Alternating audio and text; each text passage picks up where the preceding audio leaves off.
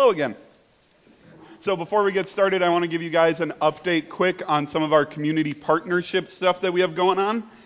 As you know, we have an awesome partnership with Parkview Elementary School here in town, where we do cool things like make meals for teachers and assist in events where they need volunteers and do boxes of food at Thanksgiving and presents at Christmas and whatever they need. We have a cool opportunity now where we've expanded our partnership to include Riverview Middle School. We're going to be doing a lot of the same things at Riverview that we do at Parkview. In fact, on August 29th, we are going to be doing a breakfast at Parkview Elementary and then loading up the cars with food for lunch and doing a lunch at Riverview Middle School. It's going to be awesome. Because we're essentially doubling our partnership, we need people to step up in big ways, both in the school and out of the school. We'll need people in August to work directly with the staff at Riverview and Parkview. We'll also need people to do the practical work of delivering boxes of food to families at Thanksgiving and buying and delivering Christmas presents to families in need in December. All of that stuff. If you're looking for a way to get involved in what we're doing in the church, or if you're looking for a way to serve our community, this is a really great way to get involved. This is a really great way to serve our community. God has opened a door for us to be his hands and feet in the Plymouth School District. Let's not miss it. Can you put up the picture of the students from Life Conference again? As our students talked about, a couple of weeks ago, Bella and I took a group of students to Life Conference. That's just a very brief snapshot of what we did. We did all sorts of things, from playing baseball in hotel hallways to hanging out with alligators to all the cool things that God did in the lives of our students that you just heard. This was my first trip with students. Well, not technically my first trip. I've taken students to camp and stuff, but I've never flown with a group of students before. And one of the things that blew my mind about this was all of the preparation that went into it. From the fundraising to shooting out airlines to getting students to both fill out and turn in all of the forms that we needed for travel and work projects and medical releases and a million different things. It was a lot of preparation. And to be honest with you guys, until we were on the plane backing away from the gate, I was pretty tightly wound. It was important as we went to Life that we had a plan and we didn't just wing it. I had nightmares about, not kidding, I had nightmares about landing in Orlando and going, all right, how are we going to get to the hotel? It was important that we were planned out and ready for what was going to happen that week. And that's what we're talking about today, being ready. Today we're looking at Luke 12, 35 through 48. If you have your Bible or your phone on you, now is a really good time to turn there. If you don't have your Bible on you, there is one under the seat in front of you. Quick note that I'm going to be reading out of the New Living Translation, so it's not going to quite match up with the Bible under the seat in front of you, but I promise it really is saying the same thing. Today we're going to look at what it looks like to be spiritually ready and spiritually faithful to what God has for us. And this passage says, "Be dressed for service and keep your lamps burning, as though you are waiting for your master to return from the wedding feast. Then you will be ready to open the door and let him in the moment he arrives and knocks. The servants who are ready and waiting for his return will be rewarded. I tell you the truth, he himself will seat them, put on an apron, and serve them as they sit and eat.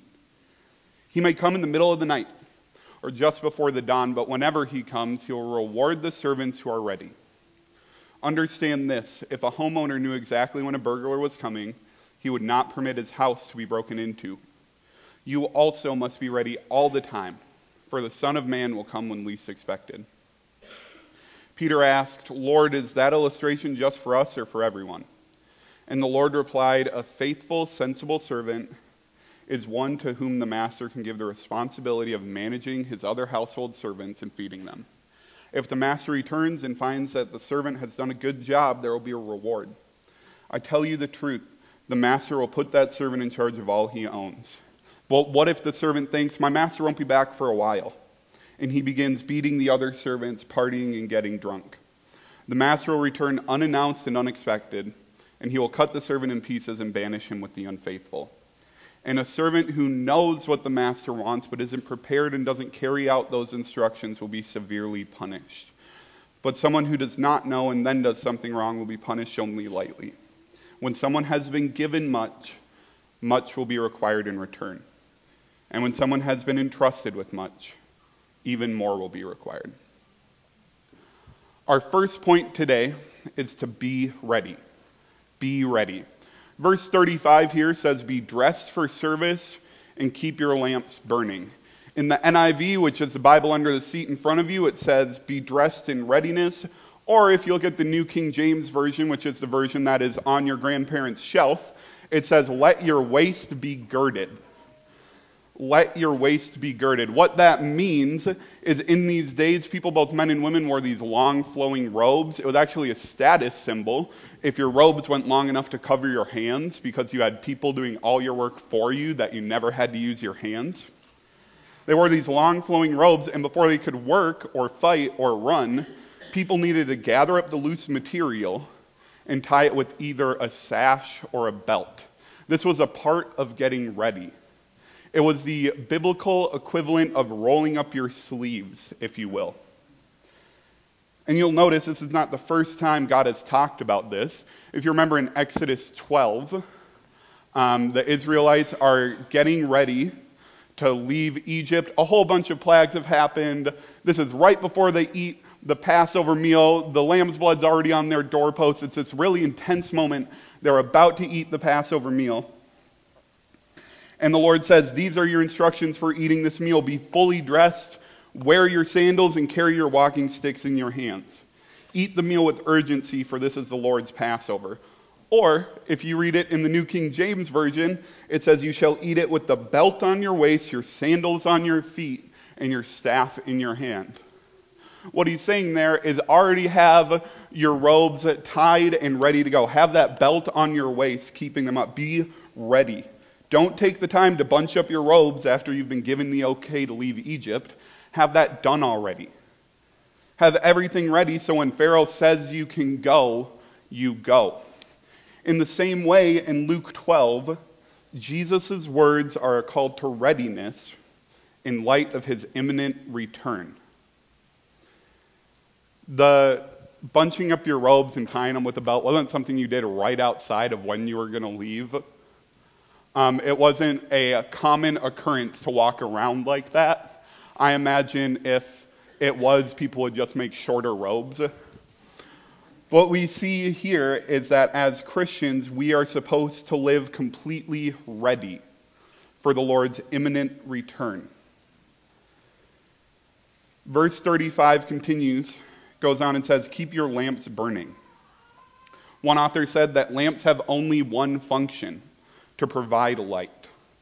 In this case, as it often is, light is a figure for knowledge. This is not the time, Jesus warned, to be ignorant of these truths, stumbling around in the darkness. People need to be watchful and make certain that their lamp of knowledge is always lit. We're not going to turn there, but if you look at Matthew 25, 1 through 12, there's another parable talking about this exact same thing, keeping your lamps lit. This is something we're commanded to do. And if you look at Romans 13, 11 through 14, we see the why behind this command. Romans 13, 11 through 14, we see the why. It says, this is all the more urgent, for you know how late it is. Time is running out. Wake up, for our salvation is nearer now than when we first believed. The night is almost gone. The day of salvation will soon be here. So remove your dark deeds like dirty clothes and put on the shining armor of right living. Because we belong to the day, we must live decent lives for all to see. Don't participate in the darkness of wild parties and drunkenness, or in sexual promiscuity and immoral living, or in quarreling and jealousy. Instead, clothe yourself with the presence of the Lord Jesus Christ. And don't let yourself think about ways to indulge your evil desires. As Christians, it is our duty to walk in the light. For 3 years, Bella and I worked at a camp in northern Minnesota called Big Sandy Camp. I talk about it all the time because it was a very influential time in my life. Awesome place, met awesome people, met some of my best friends there, met my wife there, saw God move a whole bunch. And one of the things that we often did at Big Sandy was play night games. We'd go out after dark and play Capture the Flag or some other game with a couple hundred students. It was a great bonding opportunity for our campers. It was a lot of fun. Just all in all, it was awesome. But one thing that happened on a somewhat frequent basis is that people would get injured because they would run into trees. It seemed like just about every time we played a night game, there would be at least one person at the nurse's cabin because they were running in the dark, couldn't see what was in front of them, and would get rocked by a pine tree that had been there for 100 years. And it's not like the camp wasn't well lit either. There were plenty of street lamps and building lights in the main part of camp. But what would happen is that people would choose to stick to the edges, to the the edge of the boundaries that we had set, where it was dark, so that they could sneak around, either laying in wait for people to come onto their side of the field or trying to sneak over to the opponent's side to, capture the flag. And they would either see someone to chase, see someone who is chasing them, turn and run in the darkness, and get rocked. This actually happened to me once, not with a tree, but with one of those big steel cables that anchored the zip line. Caught me from shoulder to hip, left a massive bruise. It was not a good time. But how often do we see people do the same thing in our world today? Spend so much time in the dark, spend so much time in sin, running as fast as they can to whatever fills their desires, not knowing that they're running towards disaster. Jesus calls us to something different, though. As Christians, we aren't called to stumble around in the dark, but rather we're called to keep our lamps lit, to walk in the light. Jesus doubles back on this point a couple of verses later from a different point of view. If you look at verse 39, he says, "Understand this, if a homeowner knew exactly when a burglar was coming, he would not permit his house to be broken into. You also must be ready all the time, for the Son of Man will come when least expected." I don't think any of us have ever gone off to work thinking, man, today's the day that someone's going to burgle my home. Is burgle a word? I think it is. Today's the day that someone's going to burgle my home. If we knew that, we probably wouldn't go to work, right? If we knew that today was the day that someone was going to break into our house, we wouldn't go to work, right? We'd sit around in our living room, probably with a couple of police officers, wait for the person to try to break in, and then have them arrested. But that's not how it works. It happens unexpectedly. 1 Thessalonians 5:2-6 expands on this point when it says, "For you know quite well that the day of the Lord's return will come unexpectedly like a thief in the night. When people are saying everything is peaceful and secure, then disaster will fall on them as suddenly as a pregnant woman's labor pains begin. And there will be no escape. But you aren't in the dark about these things, dear brothers and sisters, and you won't be surprised when the day of the Lord comes like a thief. For you are all children of the light and of day. We don't belong to darkness and night. So be on your guard, not asleep like the others. Stay alert, be clear-headed." That last sentence is the whole point that Jesus is trying to make here. Stay alert, be ready. He's coming back soon. And if we look at verse 37 of Luke 12, we see our reward. Luke 12, verse 37 says, "The servants who are ready and waiting for his return will be rewarded. I tell you the truth, he himself will seat them, put on an apron, and serve them as they sit and eat." Here, Jesus is talking about heaven when all believers are together with him in eternity. He talks about it just one chapter later. If you want to look at Luke 13, I'm sure it's just one page turn for you. Luke 13, 29-30. He says, "And people will come from all over the world, from east and west, north and south, to take their places in the kingdom of God. And note this, some who are least important now will be the greatest then, and some who are the greatest now will be the least important then. It is really easy for us to have an earthly perspective rather than an eternal perspective. It's really easy for us to think about where we're going to be in 5 years and not where we're going to be in 5,000 years. Man, how do I get that next promotion?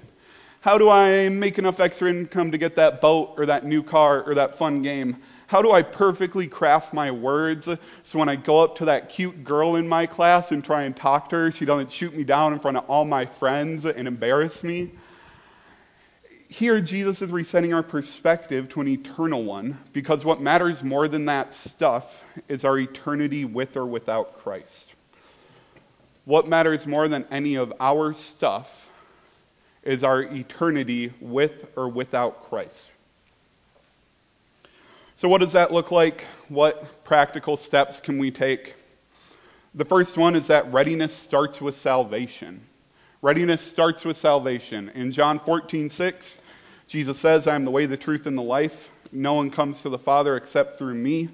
In Romans 3:23 through 25, Paul says, for everyone has sinned, we all fall short of God's glorious standard. Yet God, in his grace, freely makes us right in his sight. He did this through Christ Jesus when he freed us from the penalty for our sin. For God presented Jesus as a sacrifice for sin. People are made right with God when they believe that Jesus sacrificed his life, shedding his blood. And lastly, Romans 10:9 says, if you openly declare that Jesus is Lord and believe in your heart that God raised him from the dead, you will be saved. I first memorized that verse in the English Standard Version. It says, if you confess with your mouth that Jesus is Lord, believe in your heart that God raised him from the dead, you will be saved. If you have yet to start a relationship with Jesus today, today's a really great day for it. I'd love to pray with you. Any of our elders would love to pray with you. Pastor Tim would love to pray with you. Don't wait on it. If you do have a relationship with Jesus, today the second thing we see is that readiness involves sanctification. Readiness involves sanctification. Sanctification is just the fancy word for the continuing work of Jesus in our lives. As we walk with Jesus, sanctification is Jesus making us more like him. As we spend more time with Jesus, sin gets worked out of our hearts. Things that aren't of Jesus get worked out of our hearts, and he replaces them with things that are of him. Our relationship with Jesus doesn't stop with fire insurance. It's a continuing work where as we walk with him, he makes us more and more like him. One author said that the redeemed demonstrate their readiness for Christ's return by pursuing a godly life. And 2 Peter 3:14 says, and so, dear friends, while you are waiting for these things to happen, make every effort to be found living peaceful lives that are pure and blameless in his sight. I think those are two adjectives that describe Jesus very well. Pure and blameless. If you know Jesus, walk with him daily. Spend time in your Bible. Spend time in prayer. Spend time with other people that know Jesus. Don't make your relationship with the Lord a purely Sunday thing, or when we start up again with our small groups and with our regular weekly programming, don't make it a purely Sunday and Wednesday thing. Walk with the Lord every day. As believers, we are called to be ready. But we're also called to be faithful. And that's our second point today, be faithful. Luke 12:42 through 44 says, a faithful, sensible servant is one to whom the master can give the responsibility of managing his other household servants and feeding them. If the master returns and finds that the servant has done a good job, there will be a reward. I tell you the truth, the master will put that servant in charge of all he owns. In this passage, we see the importance of not just being ready for when Jesus comes back, but being faithful during the time that we have here on earth. Growing up, did you guys ever have that moment where you'd wake up on a Saturday morning ready for a day of watching cartoons or playing with friends or, I don't know, eating dirt, whatever you did as a kid, only to come down the stairs to find a list on the kitchen table? Did anybody else's parents do that? Was that just mine? This happened often in my house growing up, where my parents would be out doing something or another, and they'd leave a list of things that my siblings and I needed to get done by the time they got back. This was stuff like taking out the trash, sweeping the floors, cleaning our rooms, taking the chicken out of the freezer to thaw, giving the dog a bath, mucking the stalls in the horse barn, whatever. This list wasn't a suggestion of things to do. It wasn't if you have time in your busy childhood schedule, if you can get around to this, that'd be great. It was a list of expectations, things that needed to be done. I'm sure that my mom and dad would have really appreciated it if when they came home, I was sitting by the door with a thing of flowers, just super excited for them to be home. I'm sure 30 seconds later, they would have been really disappointed and upset when they realized that I hadn't swept the floors, taken out the trash, given the dog a bath, or taken the chicken out of the freezer. Being ready is important. Working on our relationship with Jesus is important. But it goes hand in hand with being faithful to the work that he's called us to. One author put it this way: when he returns, Jesus too will reward those who have faithfully carried out his will. Just as the master put the faithful servant in charge of all his possessions, so also will the Lord give his faithful servants corresponding responsibility in the kingdom. If we have a relationship with Jesus, it is not enough that we sit by the door with a thing of flowers, eagerly awaiting his return, just psyched that he's coming back. We have things to do. We have work to do as we wait. James 2:17 through 20 says, "So you see, faith by itself isn't enough. Unless it produces good deeds, it is dead and useless." Now, someone may argue some people have faith and others have good deeds. But I say, how can you show me your faith if you don't have good deeds? I will show you my faith by my good deeds. You say you have faith for you believe that there is one God. Good for you. Even the demons believe this and they tremble in terror. How foolish, can't you see that faith without good deeds is useless? Oofda. That one hits a little close to home, huh? This is a hard-hitting section of Scripture, but it gets to the heart of what Jesus is talking about here with the faithful servant. When we follow Jesus, people should be able to see it, not just through what we say, but through our actions. When we follow Jesus, people should be able to see it, not just through the nice picture of a field of flowers with a Bible verse that we post on Facebook once a week, but through the way that we live our lives. On the flip side of this, Jesus also talks about the unfaithful servant. This passage says, "But what if the servant thinks, my master won't be back for a while, and he begins beating the other servants, partying, and getting drunk? The master will return unannounced and unexpected, and he will cut the servant in pieces and banish him with the unfaithful. And a servant who knows what the master wants but isn't prepared and doesn't carry out those instructions will be severely punished. But someone who does not know and then does something wrong will be punished only lightly. When someone has been given much, much will be required in return. And when someone has been entrusted with much, even more will be required." Notice that it's not just the servant who does the wrong thing that gets punished in this story, but it says, and a servant who knows what the master wants but isn't prepared and doesn't carry out those instructions will be severely punished.